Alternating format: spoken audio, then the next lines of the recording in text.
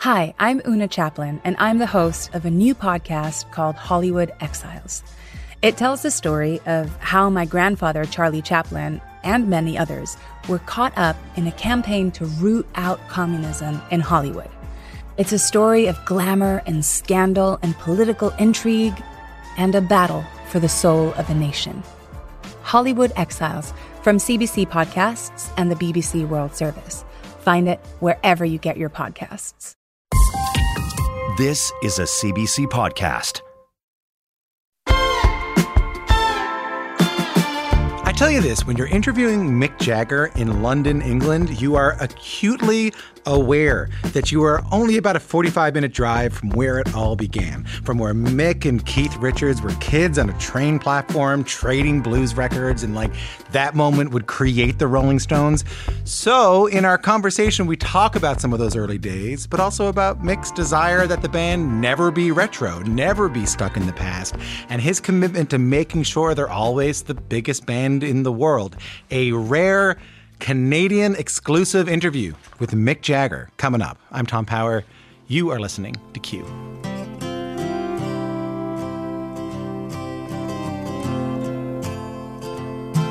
I saw her today at the reception, a glass of wine in her hand. I knew she was gonna meet her connection. At her feet was a footloose man. You can't always get what you want.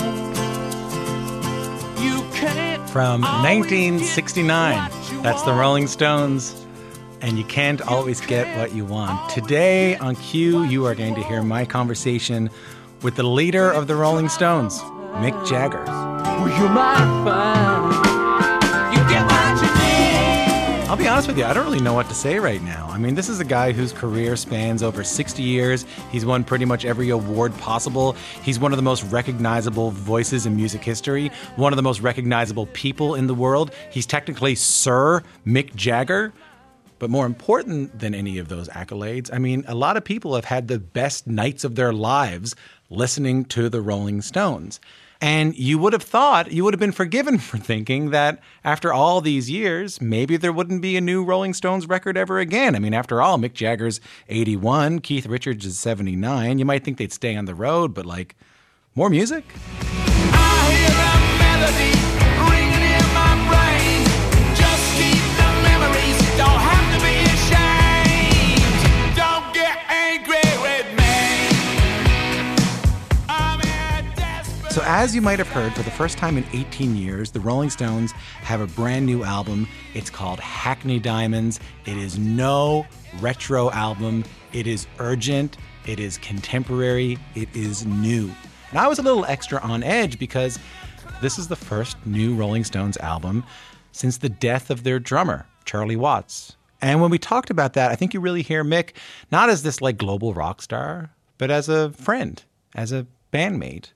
Anyway, I'll say more about that later, but here it is, our Canadian exclusive interview from London, England with Mick Jagger. Mick Jagger. Tom. How are you? Good. Thanks for being here, man. This is cool. Pleasure to be here. I love the new record. Thank you. How are you feeling? How are you feeling putting this thing out? Well, good. I mean, it's quite a long time since we finished it now because I finished mixing in beginning of March. So, I was very up there. I was really up, and then I've had to sort of put it on the back burner because it takes so long to make the vinyl. Yeah. And but yeah, I'm very excited about it. So back into listening to it again and stuff. And made pretty quickly. Yeah? Yeah. Just like about 3-4 weeks, most of it. And then I mixed it remotely with Andy in the mixer, Sorban. That was fun. We were 3 locations. I was in the Caribbean, Andy was in LA, Sorban was in North Carolina. Jeez. So yeah, well, that's how you do it. But I've done that before. But if you have fast internet, you can do that. So you're all live. You're mixing live. She's very different than how I used to be making records. Like, I heard someone talk about Django Reinhardt's record one time, and they said back then making a record was like going to the moon or something like that. You know? And now you can do it over the internet, for God's sake. Yeah, but I mean, in a way, we made the record just like Django Reinhardt made his record, in a way where this record was made all in the room with the musicians in the room. You know, so we're all in the room, Ronnie, me, Keith and Steve, Matt Clifford, just blasting it out. And, you know, and afterwards you go through the takes and say, this is a good take, this is a good, I'll leave that one. And then you work on your overdubs, and that's pretty much, you know, how you make a rock record.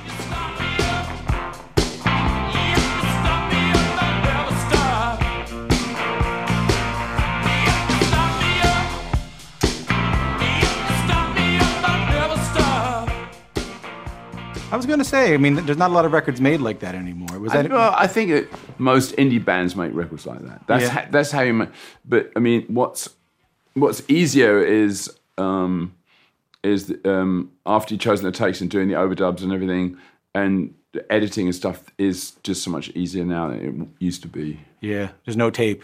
There's no tape. Well, it hasn't been taped for ages. Yeah. Not for 25 years. Yeah, we haven't used tape. We used tape actually on this album. We used tape for Rolling Stone Blues. Oh, we recorded that on tape. For fun? Or just for fun, kind of a girl vibe, you know. Yeah. It's just Keith and me, so we recorded it on 24-track tape. It's sort of like a harken back to the old days kind of thing. Yeah. That's lovely. Yeah. At this stage, I mean, this far into it, any nerves putting out a record? Well, you always... I mean, I think you say, you know that it's... that you like it, you know, that's the first stage, and you like it. And you play it to people, you play it to friends, and you play it to colleagues and so on, and you get a vibe of that they seem to be liking it. But you never know when you come out with something. You never know. The mood can be down on you maybe for some reason. Yeah. But I mean, I think it's been pretty positive reaction so far. People have only heard Angry, but it seems to be pretty positive so far. Angry's a great song. Thank you. How did that one come together now?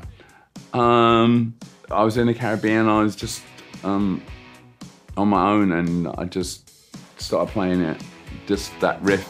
Don't get angry with me. I never caused you no pain. I won't be angry with you, but I can't see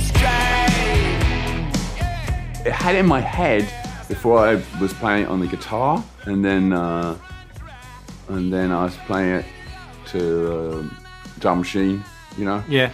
And then so it's just a real simple beat. You know, it's just almost the same beat as what we've got. I mean, Steve plays it obviously more interesting than the machine does. Yeah, right. But it's the same idea, and then you know brought it to Keith and I went in Jamaica with Steve and Matt. And we ran through, and Keith said, I love it. And he put his own thing on it, you know. Yeah. That was one really easy to come together, you know. And those ones sometimes feel really good that, you know, when they come together that quickly and everyone falls in on their parts. Yeah. Don't get angry with me.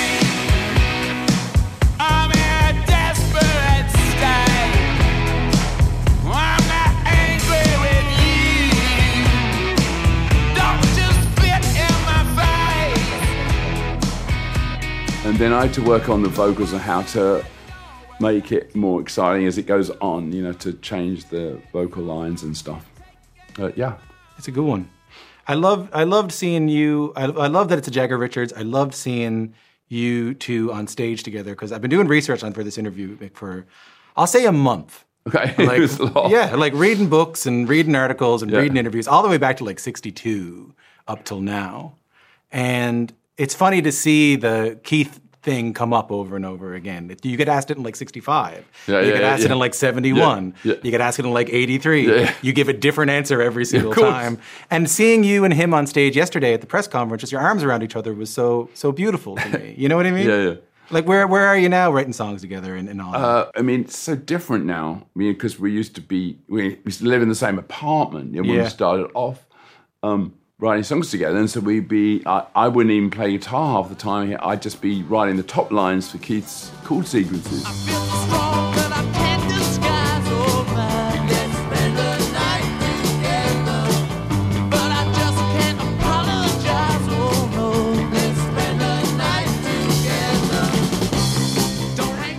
and and he would sometimes suggest melodies, and I would come up with all the words.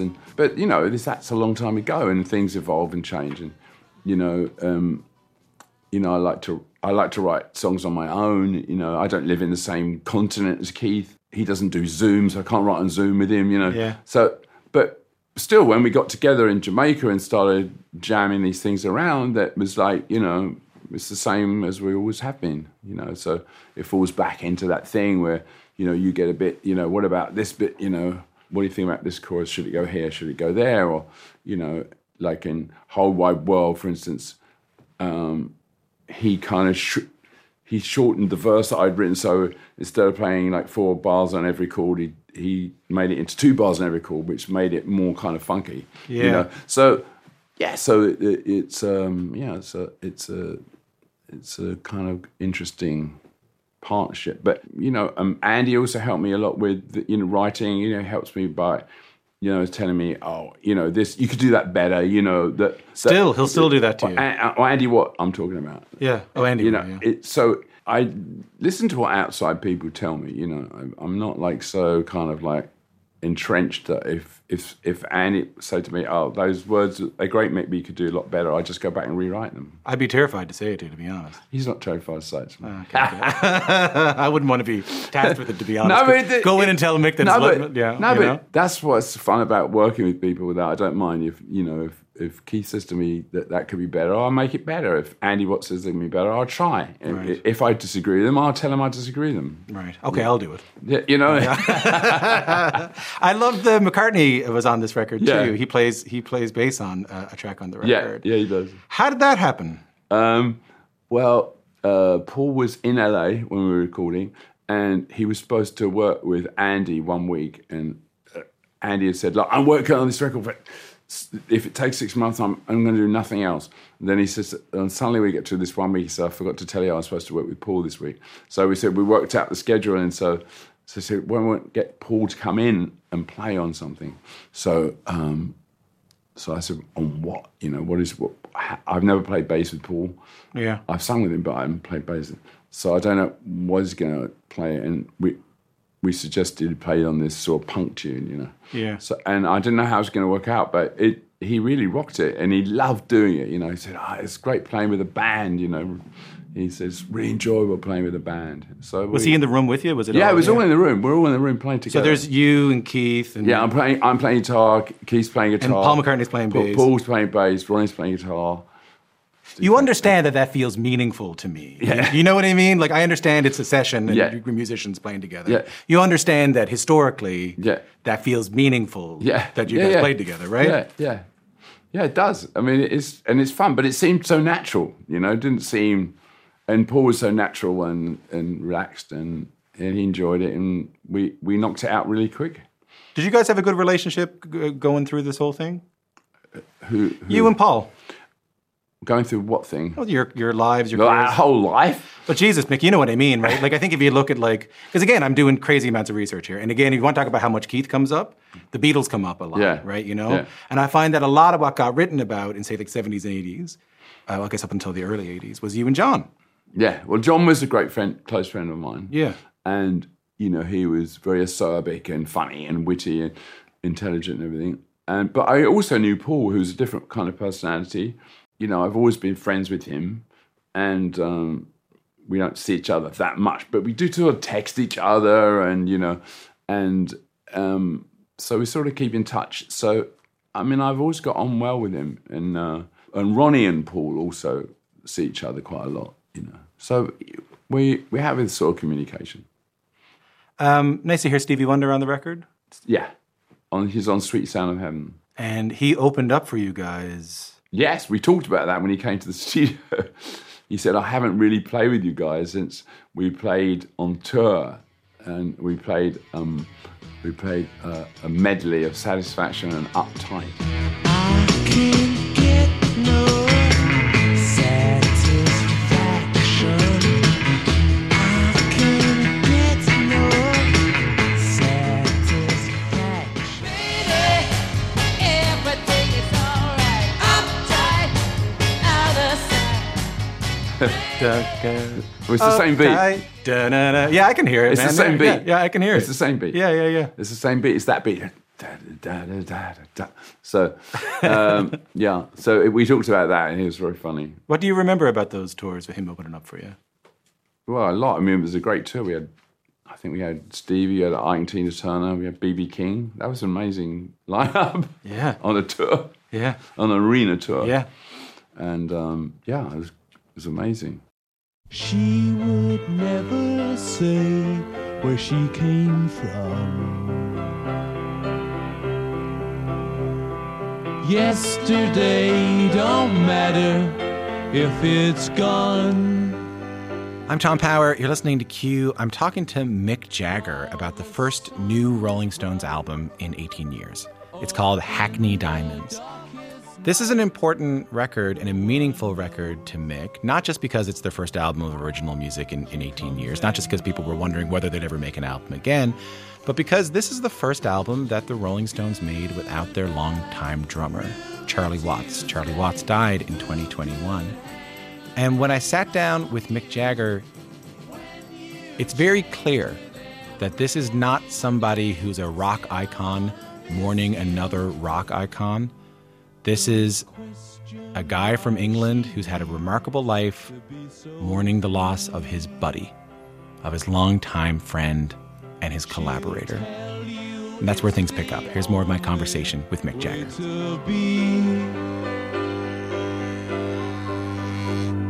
She just can't be chained to a life where... I've sort of been trying to figure out how to talk to you about this part. And only, not because it's controversial, but only because it's a bit emotional, to be honest, with Charlie on the record. I was so happy when I looked at the track listing and I saw that Charlie plays on this record. Yeah. So these are older Charlie... 2019. It's not that long ago. No. Over the last 5 years, we've done quite a lot of recording with Don Was, but it had been a bit sporadic and we hadn't really finished any. There's a lot of unfinished material, and songs that hadn't been done. Anyway. So when we were putting this together, we said, well, which ones do we like?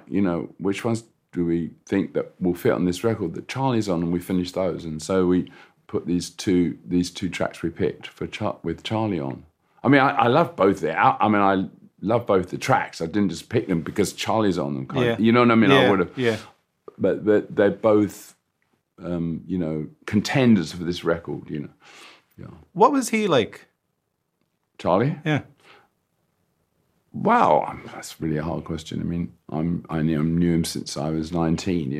And I hang out a lot with Charlie, who was like one of my sort of close friends. And Charlie and I had a lot of interests outside of just playing a band, we loved sport, football and cricket. Charlie and I used to go to cricket together a lot.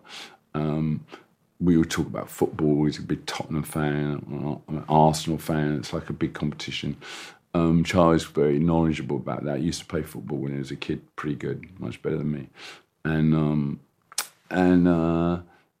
Charlie and I liked all kinds of different music, so Charlie, everyone says, oh, Charlie always loved jazz. But he did love jazz, he really loved jazz, and he introduced me all kinds of... I used to love jazz too. When I was a teenager, I was a real jazz fan, and so I knew quite a lot about jazz, not like him, but, that jazz was the hip thing to like, Yeah, kind of pre-bop, right? But when it was sort of more accessible kind of... Well, yeah, but I liked post-war jazz, I used to like Jerry Mulligan's sound, and, I used to listen to all that kind of stuff. Sonny Rollins, who played on one of our records. Yeah, he sure did. So I like that kind of music.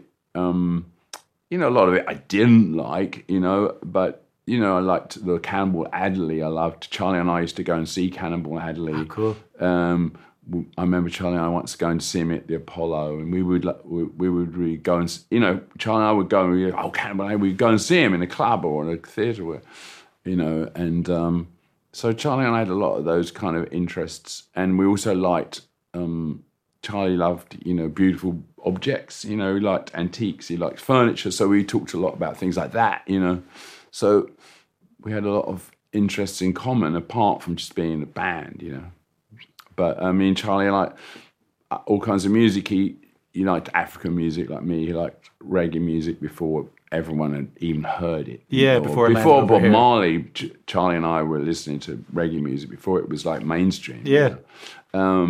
So we would have a lot in common with that stuff.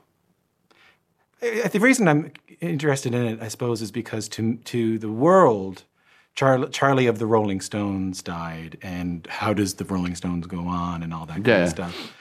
But I thought, Jesus, like, you lost your buddy. Yeah. And you lost a buddy who's around your age. Yeah, exactly. How was that for you? Well, it's very difficult to lose friends. As you get older, you lose a lot of friends. And not only friends, it's very weird because they're not friends of yours necessarily, but they're people that have been in your life, whether they're musicians or, that you've admired, or actors, or wherever, whatever they are. But lots of people of your age group or generation, you might say, have all gone. And then, which is why I think I've got a lot of friends that aren't in my age group. They stick around a bit longer. They're younger people, I mean, I don't want to just hang out with younger people, but I mean, a lot of the people of my generation are no longer here to hang out with. So what am I going to do? Yeah. So, so it's a big loss when you meet someone, for like 60 years, and work with. It's a huge loss. I'm not Dr. Phil, but is it scary to lose someone so close to you? You're someone your age who's close to you and you've been up through the whole thing with? Yeah. I don't know if it's scary. It's very sad. Of course, you think about your own mortality, but people think about that from much earlier ages than mine. Yeah. People usually think about mortality when you lose your first pet. Yeah. That's when it hits you. Then you might lose your grandparents or something. But... but these things, I mean, it's part of life, and we had a lot of sadness, and Brian Jones died, a lot of young people died in their 20s, and famous musicians that we admired, Jimi Hendrix, people that I love really dearly, died early, and it's very sad, but it's part of life. Can't make this all about death. That's the name of the show. You don't know them? No one told you? Dr. Death will now speak. This is called Tom Power on Death. They didn't know that. It's the depressive part. That's all I got, buddy. That's all. Look at me. This beard doesn't come from joyful feelings.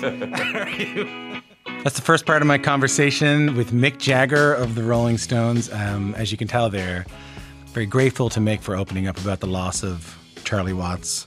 We're going to play some new Rolling Stones music later in the show, but what is an interview with Mick Jagger besides an excuse to play some of the greatest rock and roll songs of all time?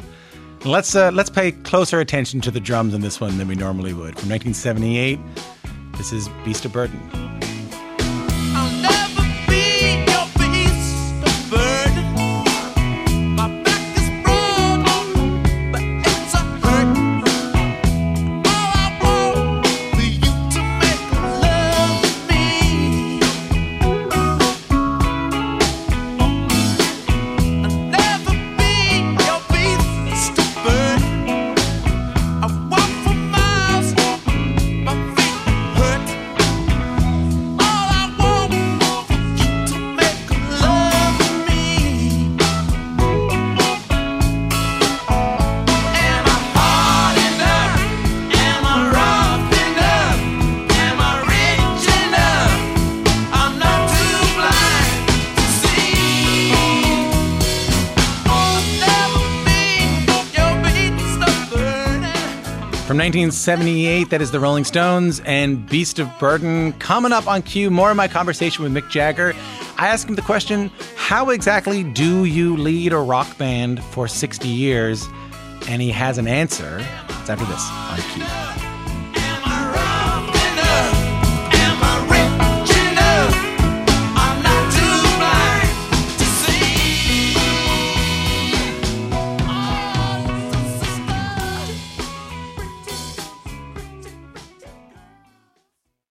Hi, I'm Jessie Cruikshank. Jessie Cruikshank. I host the #1 comedy podcast called Phone a Friend. Girl, let's phone a friend. Not only do I break down the biggest stories in pop culture with guests like Dan Levy and members of NSYNC, I do it with my own personal boy band singing jingles throughout. Because it's my show. It's your show, girl. New episodes of Phone a Friend Yeah. drop Thursdays wherever you get your podcasts. So work it, girl, yeah, work it. Okay, that's enough.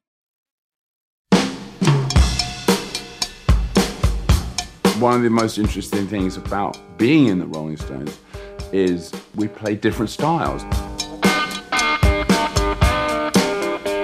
I met a gentle ballroom queen in Memphis. She tried to take me upstairs for a ride. I'm Tom Power. You're listening to Q. You're in the middle of my conversation with Mick Jagger of the Rolling Stones. We've been talking about the Stones' first new album in 18 years, what it's like to get in the studio and write with Keith Richards again, about losing their friend and drummer Charlie Watts, and about longevity. Like, most bands don't last 60 years. Most bands don't last like 6 months. But for the Rolling Stones to last that long, that's a whole other thing, right? Because the band has had to endure drug addiction, being thrown in jail, the death of bandmates, and just not to mention how much technology and music has changed over the years. I wanted to ask Mick about that. Like, how do you lead a band for that long? And I was happy he had an answer. Here's more of my conversation with Mick Jagger. It's an amazing feat, man, to see this band go on for 60 years. I mean, and I'd like to think about everything you just told me, to be honest. We're not going to talk about death, but think about losing Brian. Yeah. Think about losing Charlie, but also thinking about the changing of the music industry. You know, you and I were talking about the early days, and then you want to talk about vinyls to 8-tracks to tapes to CDs to streaming to TikTok to concert tours, meaning so much to concert tours. Who knows what they even mean anymore? Yeah. You're not going to have an answer to this question, but I'm never going to get a chance to ask it to you. So I'm going to ask it to you anyway. How do you lead a band through all that? By staying abreast of what's going on. What do you mean? Well, you have to kind of vaguely. I'm not saying I'm slavishly trying to be at the cutting edge of everything, but you have to understand how things work. In the current world, and that doesn't just apply to the music industry, it applies to lots of things. I mean, driving a car is a different experience driving a car in 1960. Yeah. So, and the record business, like all businesses, it changes a lot. I mean, the record business being a business of technology never stays the same. It never stayed the same ever. So when we first started in the record business, it was about only singles. It was about 45 pre-album. Yeah. There were albums by pop acts did not sell. What sold was show albums like South Pacific, and Frank Sinatra might sell albums. This kind of thing. That was what sold albums, and then suddenly the Beatles came along and they started selling pop albums. So it was a huge change. Love, love me do. You know I love you. I'll always be true. So please, love me. It was just about top 40. It was about selling singles. That's all there was, and of course, no money in that. Really. And then record companies rather belatedly, because there are millions of vinyl, of pop artists, and suddenly that was a huge change. Then the CD revolution came along, everyone threw away their vinyl, and everyone bought CDs of what the vinyl they had. So, and they had 8 tracks, and we had cassettes, and it changed all the time. And then back to vinyl, and then, and streaming, is like much maligned. But the interesting thing about it is that people of all generations can access music from all periods. Whereas before, if I wanted to buy, an old blues record from 1955, that was really difficult. I had to do a mail order, or I had to go into a specialist shop. Even though I had plenty of money, I had to go and buy it. Now I can just, there it is. It's right there. So what does that mean? Well, that means that kids of 16 can access anything they want. Now, when I was a young boy, at the age of 5, my mother child gonna be the greatest man alive. It might also mean that it's a little less special. I think about you guys that when you had to order those chess records. Oh, yeah. You had to, your identity was those things because they were so hard to get. Yeah, man. so hard to get, which makes them more desirable in a way because they're so hard to get, and I've got one and you don't. Yeah. It's just like a collection, you know, of rare goods. Isn't that the story of you and Keith? Isn't the story of you and Keith that you had those records? I had the rare records, and he didn't have the rare records. And where'd you get them? How do you get those rare records? You know, he probably had some rare records, but you know, there was like one or two shops in London you could buy them, and they were hugely expensive because they were imported, and the guy, you know what I mean? It wasn't like, and you know, money. It was expensive, and you couldn't buy just as many as you want, and to discover, and if you're a musician, you've got to listen to this stuff and get it, and part of your playing ability, listening to these, trying to copy these licks, and how is he going to sing that? What's that song, you know? Robert Johnson, things like, well, they're not like available, you know. I went to the crossroads, fell down on my knees. But for all its people complain about streaming and everything, I think it's amazing, you know, that I can find things that are really rare or interesting that I've never heard. But what I find interesting about you is that I know a lot of people, and I'm not going to say names, but I've talked to people who are of your generation in music, and some who are still making music, and a lot of them are sort of mired in nostalgia. And they'll say to me things like, Tom, it was never as good as it was back in there. Or like, I'm not even going to put my stuff on Spotify. Or, you know, they get sort of fortified in an era, but you never seem to do that. Well, no, but you don't want to do that. That's ridiculous. Because you're available on everything. You know, you want to buy a vinyl Rolling Stones record, you can buy one if you want to buy. But not just format, kind of everything. Like the Rolling Stones are you never allow them to be fortified in like a retro thing. Yeah. That's important. I don't want it to be in a retro thing. And this album, the Hackney Diamonds album, I mean, when I talk to Andy, I mean, Andy's like a pop producer. That's where he's made his name, you know. And I was going, Andy, you know, I made all these pop records, but he loves rock and roll, knows all the history backwards, you know, can play all the licks, can play all the Rolling Stones licks himself, you know. It's pretty impressive. But I said, Andy, I want it to be true to the school, you know. I want it to be like a Rolling Stones record, but it's got to sound like it was recorded this year, you know. The sonic levels and the way it sounds has got to sound like now. We don't want it to sound like 40 years ago. And of course it doesn't. It sounds like now. The clarity of it, you know, and the fidelity of it. And if you listen to it, compare it to an old Rolling Stones record, it's very, very different. Very, very, very different, yeah. But still has that heart of the music. It still has all the things of the Rolling Stones. Yeah, plus I think people are wrong about you guys. I think people call you the greatest rock and roll band and, you know, whatever. And I know that was just a thing someone said on stage. Yeah. But you've never just been a rock and roll band. No, not at all. No. It's not. The Rolling Stones, one of the most interesting things about being in the Rolling Stones is, we talked earlier before we started recording about the Chieftains playing Irish music. Yeah. You know, the Rolling Stones can play that music if we want. We can play it, and we do. We play different styles. You know, we go. Of course, there's fashions and styles. And Keith and I went through a whole period where we were listening to the Incredible String Band, and we got very influenced by this kind of music. You know, My sweet Lady Jane, when I see you again, your servant am I, and will humbly remain. Keith and I were very into folk music, border ballads. You know, I would go to Ireland and I'd sing. You know, I would sing. You know, Handsome Molly. You know, after dinner you're asked to sing something just on your own. Yeah, I would sing Handsome Molly, or I would sing, you know, Matty Groves or something like that. You know. While sailing around the ocean, while sailing around the sea, I dream of Handsome Molly wherever she might be. And Keith and I were really into it, and that's all part of our, you know, folk music, country music, American country music, blues, for me, you know, I like dance music. You know, I like dancing, so I like dance music. I've been holding out so long. I've been sleeping all alone. Lord, I miss you. I mean, I can only listen to techno for like an hour, but that's my max, you know, in a club.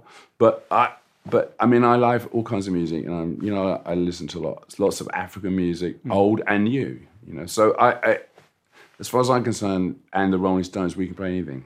Yeah, and you can hear that on this record, and I loved it. And I'm getting the boot, but I tell you, man, I love the record. Thank you. I hope it's not the last one. No, it's not. We're 2/3 through the next one. So shall I see you again in a couple of years? Yeah, right. Hopefully. Yeah. Thanks very much, Tom. Listen, you'll last. I might not. That's I hope so. Thanks very much. Thanks, Mick. I appreciate it. God love you.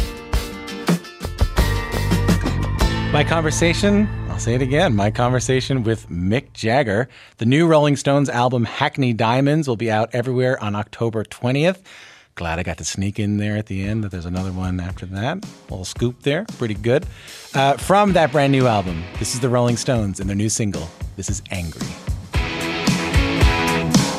Don't get angry with me. I never caused you no pain. I won't be angry with you, but I can't see straight. Hasn't rained for a month, the rivers run dry. We haven't made love, and I wanna know why you angry with me? Why you angry? Please just forget about. What a joy it was to get a chance to talk to Mick Jagger. I still can't believe that happened. Before we go, I just want to play you one more thing. This is great, man. We just flew in yesterday. We just got in from Canada yesterday afternoon. Yeah, from Toronto. Toronto. I'm from Newfoundland. Okay. Yeah. But, I've never been there. it's great, man. You know, it's good, you know. Yeah. What you're hearing right there is what you typically don't get to hear on the radio or on a podcast. That's me and Mick Jagger chatting, meeting one another right before we started our interview in London. I love hearing back that he said, I've never been to Newfoundland. And I said, oh, it's great. It's a moment where we get to kind of connect with the guests and talk about anything we might have in common. And I ended up asking him a little bit about this recording he did in the early 90s with the great Irish band, the Chieftains. They did a version of a song called The Long Black Veil. Just take a listen. She walks these hills in a long black veil. She visits my grave. So these are the moments you kind of warm up and you kind of have a chat about, again, what you might have in common. And for us, it was a great love of the Chieftains, in particular, their leader, the late Paddy Maloney. Take a listen to Mick talking a little bit about that. I used to see them in Ireland quite a lot. They're amazing. And you know, I played with Paddy a lot. And I used to just play around. You know, like after dinner, I'd play guitar and he would play. He was a brilliant pipe player. Well, that's what I was doing. I was playing guitar. Yeah. It's cool, man, to play music. Playing with him, and he would just go off on these reveries of the, and then sometimes you'd be outside on a nice day, and he'd just get the whistle out and play this, and it was very evocative, being in the country in Ireland and listening to this. It was very, very. Yeah, old, And it was beautiful. I remember because they had that sort of like minor whistle thing happening, and you were doing the Lefty Frizzell over it. Yeah, it was gorgeous. I really loved that. I loved that recording. Thank you. Yeah, it's a beautiful. That was fun. That's what we're going to talk about today, bud. Okay, well, we'll talk about that. We'll talk about very obscure corner of. You got 25 minutes with them. My musical. I'm going to talk about one song. My musical history. An eternity nears, and she stands in the crowd and sheds not a tear.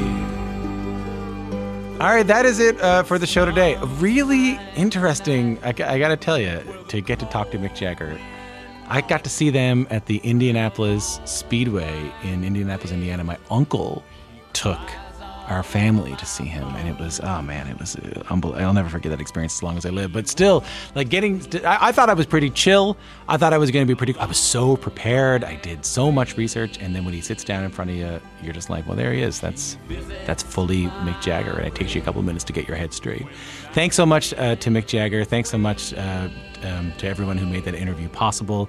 If you want to share that with your friends, I would love if you could do that and get it out to the Rolling Stones fan in your life. Q with Tom Power, this podcast, wherever you get your podcast, share it along. If you have any questions about what Mick was like, drop me a line on Instagram. I'm at TomJoePower. We'll see you soon. Later on.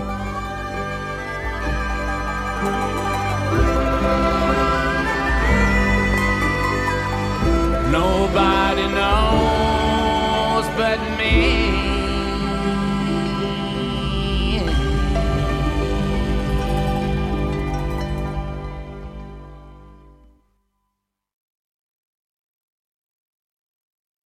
For more CBC podcasts, go to cbc.ca/podcasts.